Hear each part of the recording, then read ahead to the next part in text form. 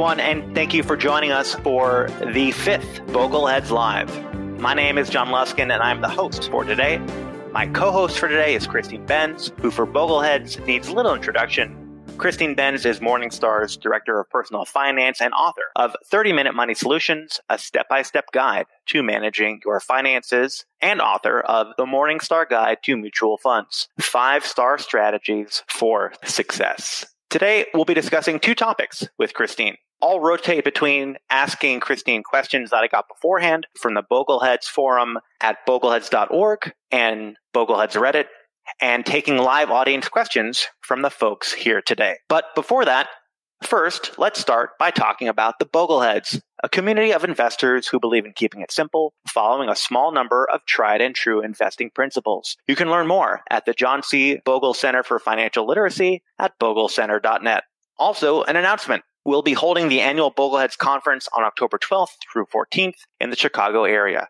We're pretty sure the agenda and speaker lineup will knock you out in a good way. And mark your calendars for future episodes of Bogleheads Live, all times Eastern. On Thursday, April 21st, that's next week, Avantis' Suhail Wahal will be discussing mutual fund costs. And the following Thursday on April 28th at 4 p.m. Eastern Time, Eric Balchunas will be discussing his new book, The Bogle Effect, how John Bogle and Vanguard turned Wall Street inside out and saved investors trillions. Before we get started on today's show, a disclaimer. This is for informational and entertainment purposes only and should not be relied upon as a basis for investment, tax, or other financial planning decisions. Christine, thank you for joining us today on Bogleheads Live. Before today, you shared some great work you've done on asset correlation and sustainable portfolio distribution rates. And folks, I know I just said some geeky terms there, so allow me to break that down super quickly. Asset correlation is nerd speak for just how much 2 different types of investments perform. For example,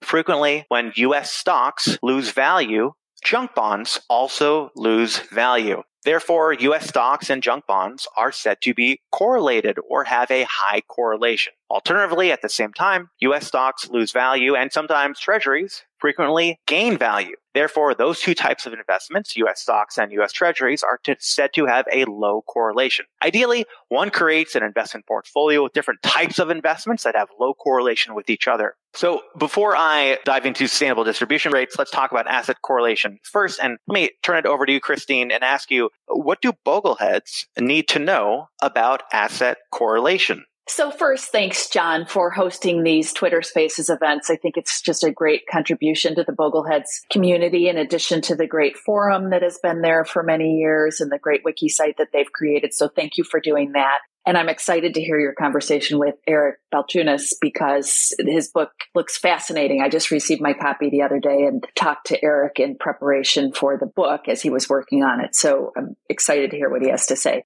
So in terms of correlations, I think you stated it really nicely, John, that if you have a portfolio that is diversified, that means that you have asset types that aren't moving in the same pattern. So stocks and treasury bonds have historically been a nice uncorrelated pair where correlations have actually been negative over most of the past 30 years. And the bottom line is that if you have a portfolio that is adequately diversified, that does have those negatively correlated assets, it tends to mean that you are going to have something that is performing poorly at any given point in time. So a really good example over the past decade was the commodities category. I know it's a category that Bogleheads generally downplay or ignore altogether. And it's hard to argue with that, but that is a category that has historically shown a nice kind of negative correlation with stocks. And more recently, the category has performed really well as stocks have performed poorly in 2022. So you're looking for some asset types that have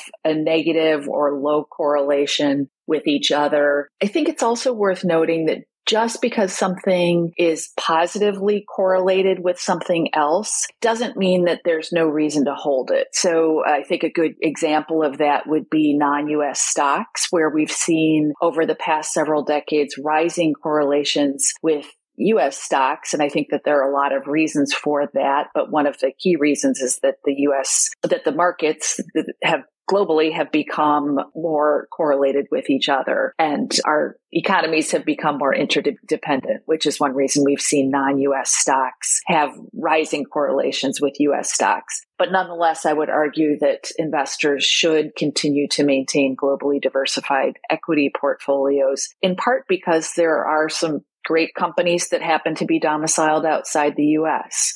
Another point I would make on the diversification front is that when we do these asset class correlation examinations, it's like any other measure of past performance, where what we've seen in the past may not carry forward into the future. And in fact, one thing we examined in our research recently was the issue of rising interest rates, that if we have an equity sell-off that is driven in part, at least, by rising interest rates, which is what we've seen so far in 2022, and we saw in the tail end of 2021, you will potentially see treasury bonds and other bond types, in fact, performing in sympathy with stocks. So if stocks are going down because of rising rates, well, bonds go down during those periods too. So we may indeed see rising correlations among bonds and stocks in the years ahead if we have sort of a persistent pattern of rising yields. So I'll just leave it there. There's a lot to chew on in the realm of correlations. I happen to think it's fascinating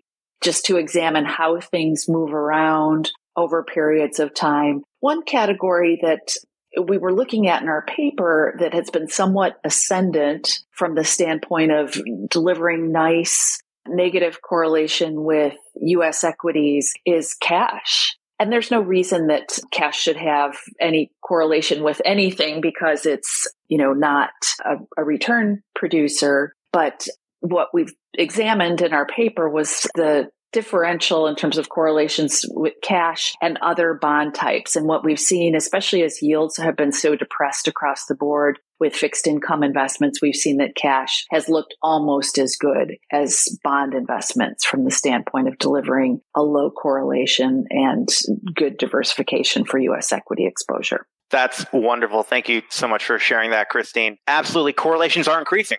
That's something I think most investors are aware of, or at least if you're a super nerd, present company included. And I absolutely agree with you. Yes, correlations are increasing, but you still want that international diversification.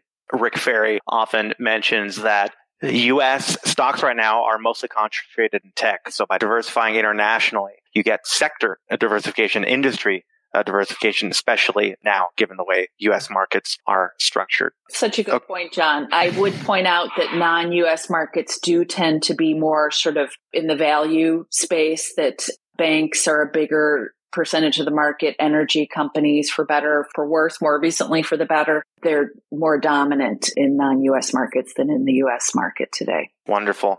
Ross, you should be live now to go ahead and ask your question on asset correlation to Christine Benz. Yes. Hi, John. Hi, Christine. Thanks for doing this. So, Christine, if we're looking at past performance and we know that correlations are dynamic and they change, what process do you think investors should use if they're trying to build a portfolio for the future? How do they attempt to identify assets that are likely to be less correlated with each other? Thanks.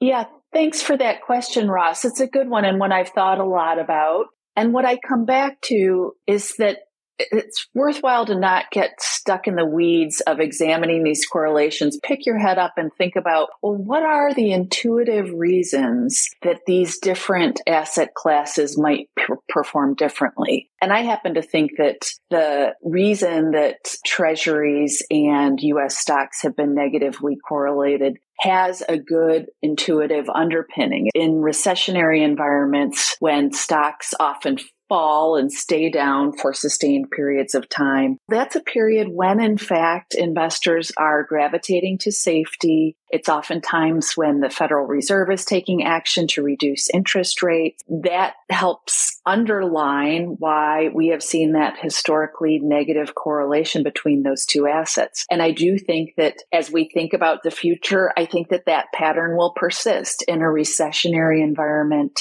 I do think that treasuries will probably continue to be good equity market ballast. I also think that cash is an asset that you want to hold as kind of your safe asset that you could spend from, that you could liquidate in a pinch, no matter what was going on with the stock or bond markets. So I would come back to that when I think about constructing a portfolio, rather than kind of getting lost in the matrices of the asset class correlations, to really step back and think about, well, when equities are in free fall, what are the assets that are likely to deliver at least a stable return, or maybe even a growing return? And I do think that treasuries and cash and core bond fund types are all reasonable places to be. I'm a little less sanguine about some of the other categories long term that have provided good equity market ballast. So commodities, precious metals have historically been pretty negatively diversified, but I tend to think of those as sort of non-core, non-essential categories for most investors' portfolios. I absolutely agree. And I think perhaps another way to say what you said, Christine, is that there are these asset classes that just make sense to hold as part of your portfolio. So when we're looking at, hey, what should I put in my portfolio? It's not necessarily, oh gosh, what does this number on a spreadsheet say based on historic performance? It's what is the fundamental reason for this particular asset being a valuable diversifier. So when you go to that level of analysis, you get a different outcome when you're analyzing treasuries versus commodities. Two very different things. Maybe they've performed similarly under market panics, but if you look at what informs that performance, then you come to the conclusion, hey, treasuries really do make sense, but I'm not really so sure about commodities. As an extreme example of that, there is a book written by a motivational speaker who I won't name, who tried his stab at doing a personal finance book. And the takeaway from his book was hold a portfolio that's 70%-ish bonds, 40%-ish long-term treasuries. And the reason why he came to that conclusion is because his period for analysis was during a period of declining interest rates. So of course, long-term bonds are going to make sense in a period of declining interest rates. But that sort of analysis stops short at just looking at the numbers and then going in deeper of, okay, here are the numbers, but why are those numbers that way? And when you do that deeper level analysis, that's when you come to the conclusion, treasuries probably, commodities maybe not so much.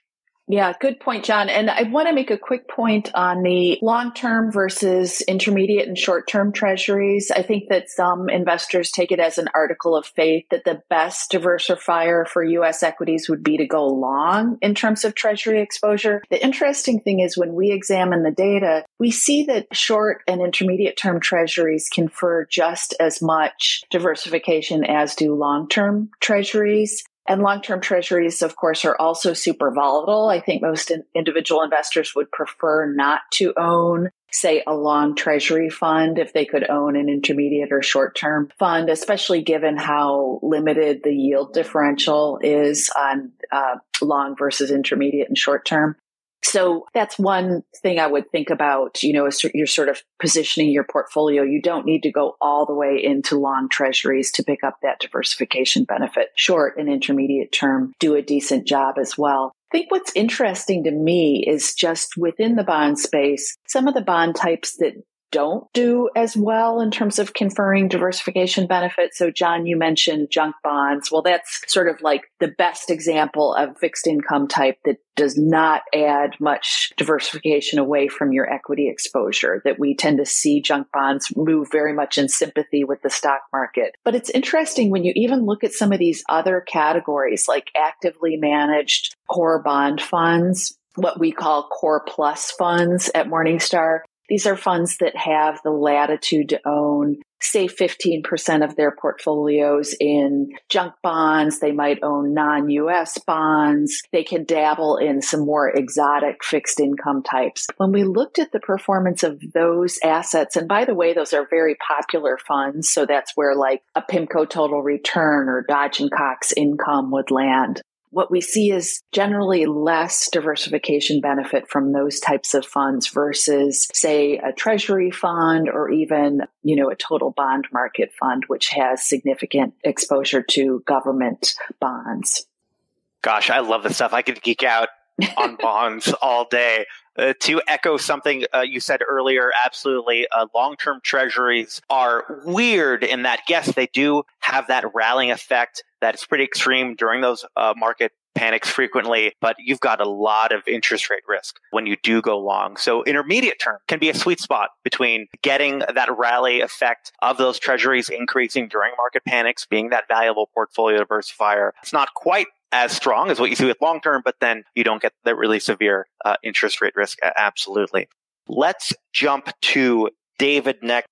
You're live. Go Christine, ahead. thank you for doing this. I've followed your work over the years, and I think you do a tremendous job communicating, relatively, I think at times esoteric subjects such that people like myself, my mother can understand. So thank you for that. Thank you. It's interesting, correlation at the end of the day is just it's a mathematical construct. And what I increasingly have noticed over the years, and I'm not a mathematician, but I do kind of like statistics. I think it's important. I think a lot of people kind of confuse correlation and causation. And your comment on understanding kind of like why two asset classes might have a low correlation, I think that is absolutely spot on. And I think there's a tendency to kind of just say, over the last 5 years, X and Y have had a low correlation, therefore they make sense, without kind of digging into the reason why that might be in terms of the, fundamental reasons. Which brings me to my question. I find that oftentimes, people will get confused with the macroeconomic backdrop and the expected return or the actual return of, for example, stocks. So this idea, that, the correlation between macroeconomic situation and the return of, for example, equities, that correlation historically has been very, very low. And I'm just wondering, over your years of communicating with individual investors, how do you communicate, the fundamental reasons why the correlation between equities and the macroeconomic situation is, for all intents and purposes, non-existent over long periods of time? I was just wondering if you could kind of touch on that, given that the topic is correlation. Thank you. Yeah, I love your point, and I completely agree. Rather than getting lost in the weeds where you're examining these correlations and you see, the utilities sector appears to be inversely correlated with the large growth sector. What does it mean? It's wise to take a step back and think about, which of these trends make sense? Where can we find some sort of fundamental and carry it forward? In terms of the macroeconomic conditions not being correlated with equity market performance, you're absolutely right that historically there hasn't been a strong connection between the two. I would say if there's one sort of data point that tends to be loosely correlated with future market performance, it tends to be market valuation. So it's not foolproof, and there may be periods of time where some part of the equity market that appears cheap stays cheap, goes lower for a long period of time. But generally speaking, that is the most sort of predictive thing that you could look at as you're sort of positioning your portfolio and trying to figure out, will stocks perform well? What will perform well within my stock portfolio? If you can tune in on valuation a little bit, I think that can be your clue to know when to rebalance your portfolio. If, stocks have enjoyed an extended upswing, those can often be opportune times to rebalance out of stocks and put money toward the safer parts of your portfolio. So I would say if there's anything that you want to kind of anchor on when thinking about how your portfolio might behave in the future and sort of think about how to set it up for future success, I think valuation is the thing to focus on. And that gets me back to that idea about non-US stocks, and kind of the reason to continue to keep the faith in non-US stocks, I think, is it's a diversification argument, but it's also a valuation argument where we've had a long-running period of outperformance from U.S. stocks relative to non-U.S. And by the estimates of many firms that do these sort of capital markets forecasts, the expectation is that non-U.S. stocks will have better returns over the next decade than U.S. So great questions, and thank you for the kind words too.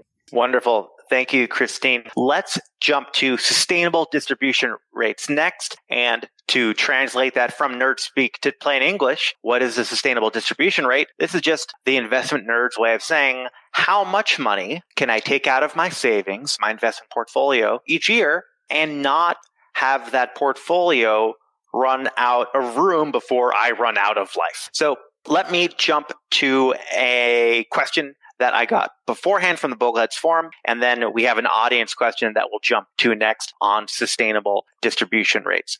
So Annette Louisiane from Bogleheads.org forum asks, in a recent excellent podcast on whether this is a good or bad time to retire, Ms. Benz mentioned that all firms Morningstar consulted with believed ex-US would outperform U.S. equities in 2022. Obviously, the Ukraine war had not begun when those predictions were made.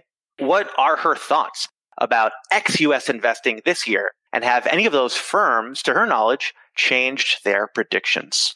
Yeah, good question. And it kind of gets back to what we were just talking about with the valuation discrepancy between non-US stocks and US stocks. That is the major factor that would lead firms like Vanguard and my colleagues in Morningstar Investment Management and Schwab to suggest that non-US stocks should perform better over the next decade than US.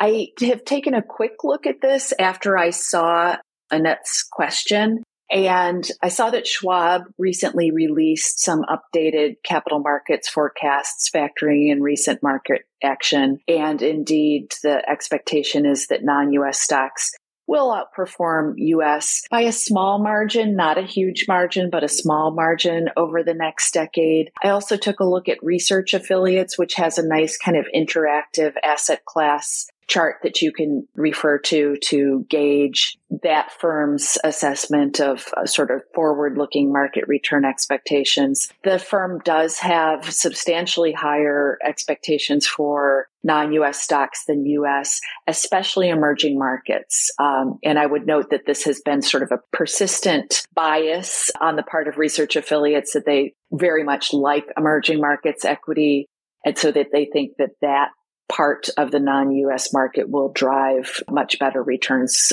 for non-US stocks over the next decade. So it's a work in progress, but in general, we've seen non-US stocks perform worse than US stocks year to date. So I would say that that valuation story is very much alive and well as 2022 has unfolded.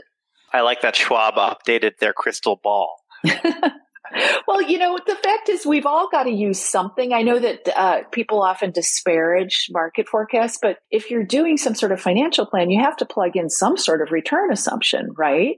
And with fixed income assets, it's pretty straightforward. Your starting yield is what you could expect to earn roughly, give or take, over the next decade. With equities, you've got to use something. And I would argue that you shouldn't use past returns because they're far too rosy. So if you were to use, 11 or 12% return assumptions for US equities, that's going to make your plan work out well, but it might lead you to undersave or overspend if you're retired. So there are risks, I think, to taking past returns and just extrapolating them forward. You need to use something that is based on reality. And that's where I think that these forecasts can come in. Very well said. As a financial planner, I'm biased towards being a little more pessimistic about any future investment return. If we do that and things don't work out well, then you would have saved extra money. Hopefully that would have balanced out the risk. And alternatively, if those ultra pessimist predictions were too pessimistic, well, now maybe you've got a little bit more money than you need, which is a nice problem to have. Let's jump to Cody next. I'm going to make him a speaker. And Cody, you can ask your question to Christine on sustainable distribution rates. Hey there, John and Christine. Great to see you both here. This is awesome space. It's also, so I've written down my question just to be a little fast here. So while some white papers and investors suggest using a bucketing approach is a drag on returns and therefore results in lower sustainable distribution rates. So I prefer to align the investment's risk and return expectations with when the money will be needed to meet living expenses, whether short, intermediate, or long-term savings needs. Also considering, of course, asset tax location. And the approach, of course, helps with the real anxiety of moving from accumulation to distribution phases. So, Christine, how do you believe choosing between a total return or a bucketing distribution strategy should change the expectations for sustainable withdrawal rates? Yeah, it's a good question. I've seen those papers criticizing the bucket approach, and maybe we should just quickly say what that is. It's kind of a time segmentation approach where you're organizing your portfolio by your anticipated spending horizon. So I always credit the approach to Harold Avensky, who is a financial planner and was a professor at Texas Tech in financial planning. He probably 12 years ago, he and I were talking about retirement decumulation, and he kind of put the bug in my ear that he used the bucket approach with his clients. And the idea is that he would set aside a cash bucket, maybe 1 to 2 years worth of liquid reserves. And then he would run kind of a total return portfolio alongside of it to, deliver the portfolio's growth over time. And he would manage it and periodically refill that cash bucket as the retiree spent from it using rebalancing. And what he said to me at the time, I remember it still kind of sticks in my mind. He said, my clients really tend to find it a comfortable strategy for their retirements, that I'll call them when the market has been down a lot and they'll say, well, yeah, I know I've got my cash bucket set aside. So I know that that's not going to jeopardize the cruise that we had planned with our family next year. It's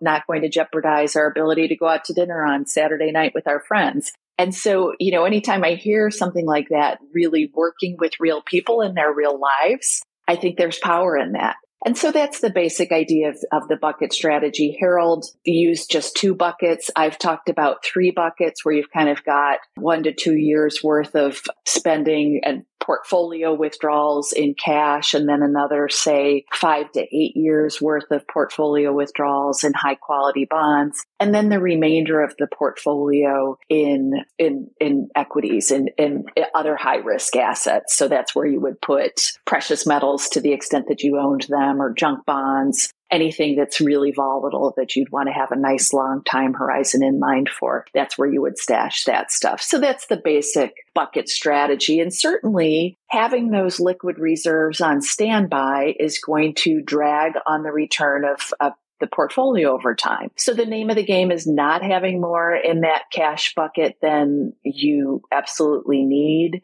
But I do think that behaviorally, the strategy really does work. It works for advisors as kind of a client illustration tool. And the interesting thing about it is that if you decompose a bucket portfolio, if you look sort of x-ray its asset allocation, oftentimes it is kind of a 50-50 or 60-40 asset allocation. So there's no real magic in the buckets, but it is a way to help someone make peace with their long-term asset allocation plan. So I don't know. I don't think it's so at odds with the approach that you're talking about, Cody, unless I'm kind of misunderstanding how you're approaching it. I think that the two things are really pretty similar. Yeah, and I would say the 2 biggest things I see, I don't manage investments as a planner. The 2 big things I see, I consider, of course, that short-term savings, that short-term savings bucket as part of the 40 of the 60-40, right? Mm-hmm. But at the same time, when I look at other portfolios, actually, this kind of ties the correlations part at the beginning of our conversation. A lot of times I see there's the 60-40. Typically people think stocks are risky, bonds are safe, just generally. But yet, a lot of that 40% is actually in those highly correlated assets to the equity. So I think, again, it just has to be done tactfully. But yeah, I'm just interested in, if there's been any studies on, how much that withdrawal rate should be more conservative if you're using that approach. If you're using a bucket approach because you're assuming a slightly lower return potential on the portfolio? Yeah, that's correct. Yeah, it's a good question. It seems like you would want to reduce it slightly to account for the fact that you have the persistent drag of cash. It would argue for having a slightly lower starting withdrawal. So yeah, good point. Good question. Fantastic. Great question. Thank you, Cody. Christine, let's talk about the Morningstar study on sustainable distribution rates. Your study with your associates recently gave some updated data on what folks could expect from a portfolio in terms of sustainable distribution rates, with the caveat that there exists a 10% failure rate for whatever the particular sustainable distribution rate is for a given time period that you show in your paper. How should investors interpret that 10% failure rate? And how does that distribution rate change if investors would be more comfortable with a 5% or even a 1% failure rate? Yeah, good question, John. We modeled in a 90% success rate, 10% failure rate as sort of our baseline. But you can certainly fiddle with the probability that you're comfortable with. So if you're able to live with the idea of like a 20% probability of failure, you can certainly nudge your starting withdrawal rate up a little bit. But if you are wedded to having a very high probability of success, so like 95%, 99%, you would want to take your starting withdrawal rate down. So in our paper, that's kind of the baseline conclusion was that if you want a 90% chance of not running out of money over a 30-year time horizon, and you have a balanced portfolio, kind of a 50-50 or 60-40 portfolio, and you're using kind of a fixed real withdrawal system, so like a Bangin style system of taking portfolio withdrawals, you'd want to start at 3.3% initially, and then you could inflation adjust that dollar amount thereafter. If you wanted a 95% success rate, 5% failure rate, well, that's a trade-off. You would have to bring that initial withdrawal rate down to 3.1%. At 99% success rate, so just a teeny tiny failure rate, 1% failure rate, the starting withdrawal would be 2.5%. So you can see we're going down, down, down. And if you wanted to have 100% success rate on that balanced portfolio over a 30-year time horizon, the starting withdrawal would have to be 1.9%. Based on our research and based on sort of our forward-looking forecasts of what our team expects the market to return over the next several decades. So my advice is don't do that. Don't anchor on 100% success rate, because I think it would probably cause you to underspend during your retirement unless you hit the jackpot. In this case, the jackpot would be if everything is terrible over your retirement time horizon and you're right, then your 1.9% spending rate would have been right. But in most scenarios, that would cause you to substantially underspend. And I think unless you have a lot of wealth and 1.9% is a perfectly livable cash flow for you, then be willing to live with a slightly higher probability of failure. And, just recognize that a 90% success rate is pretty darn high. And you'd have to be pretty unlucky to hit that period when the 3.3% initial withdrawal wouldn't stand up to a 30-year time horizon.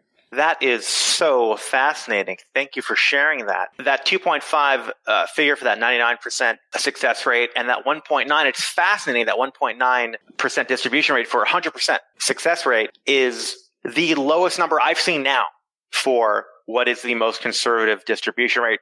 Previously, the lowest figure I ever saw on, hey, what is sustainable distribution rate was something that Wade Pfau put together. He says 2.4%, given all the market events that we've seen come out of the coronavirus crash, but 1.9%, that is a new record in terms of the super conservative distribution rate. But certainly to your point, that is really for that worst case scenario and probably is not advised if you just want to take a little bit of risk. That is such an interesting data point. Thank you for sharing that. Sure. And John, I would just point out, we're going to be updating this research every year and incorporating new forward-looking asset class return forecasts. So stay tuned. We'll be keeping an eye on it. I think that, if there's a silver lining of what we've seen so far in 2022, we've had equity prices fall a little bit, or, about 10%, I guess, on the total U.S. market, and bonds have fallen too, but bond yields have come up. So my thought is that the raw materials, as we're doing sort of a forward-looking expectation, the raw materials will look a little better when we revisit this research later this year. Fascinating. I will certainly be checking that out. Han, go ahead and ask your question to Christine on asset correlation or sustainable distribution rates. Thank you, John.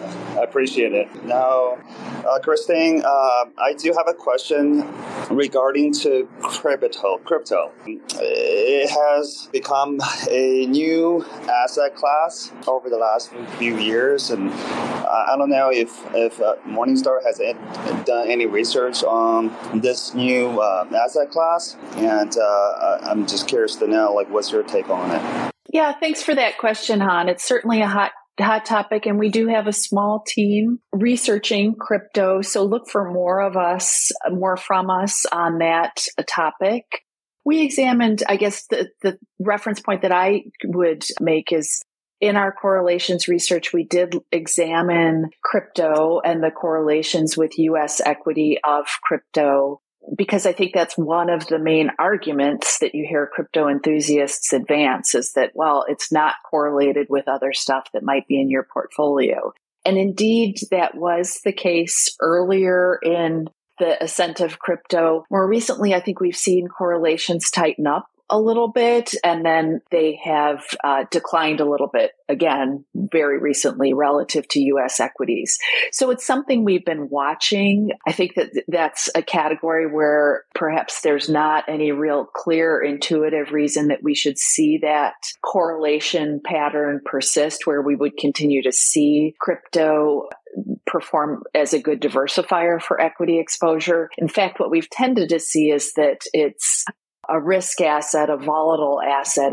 And I think that's perhaps why we've seen some rising correlations recently. So we've been delving into it. I would say that it's very tricky it's impossible to kind of pin a value on crypto or tell anyone what it should be worth and whether it's a good buy or not such a good buy.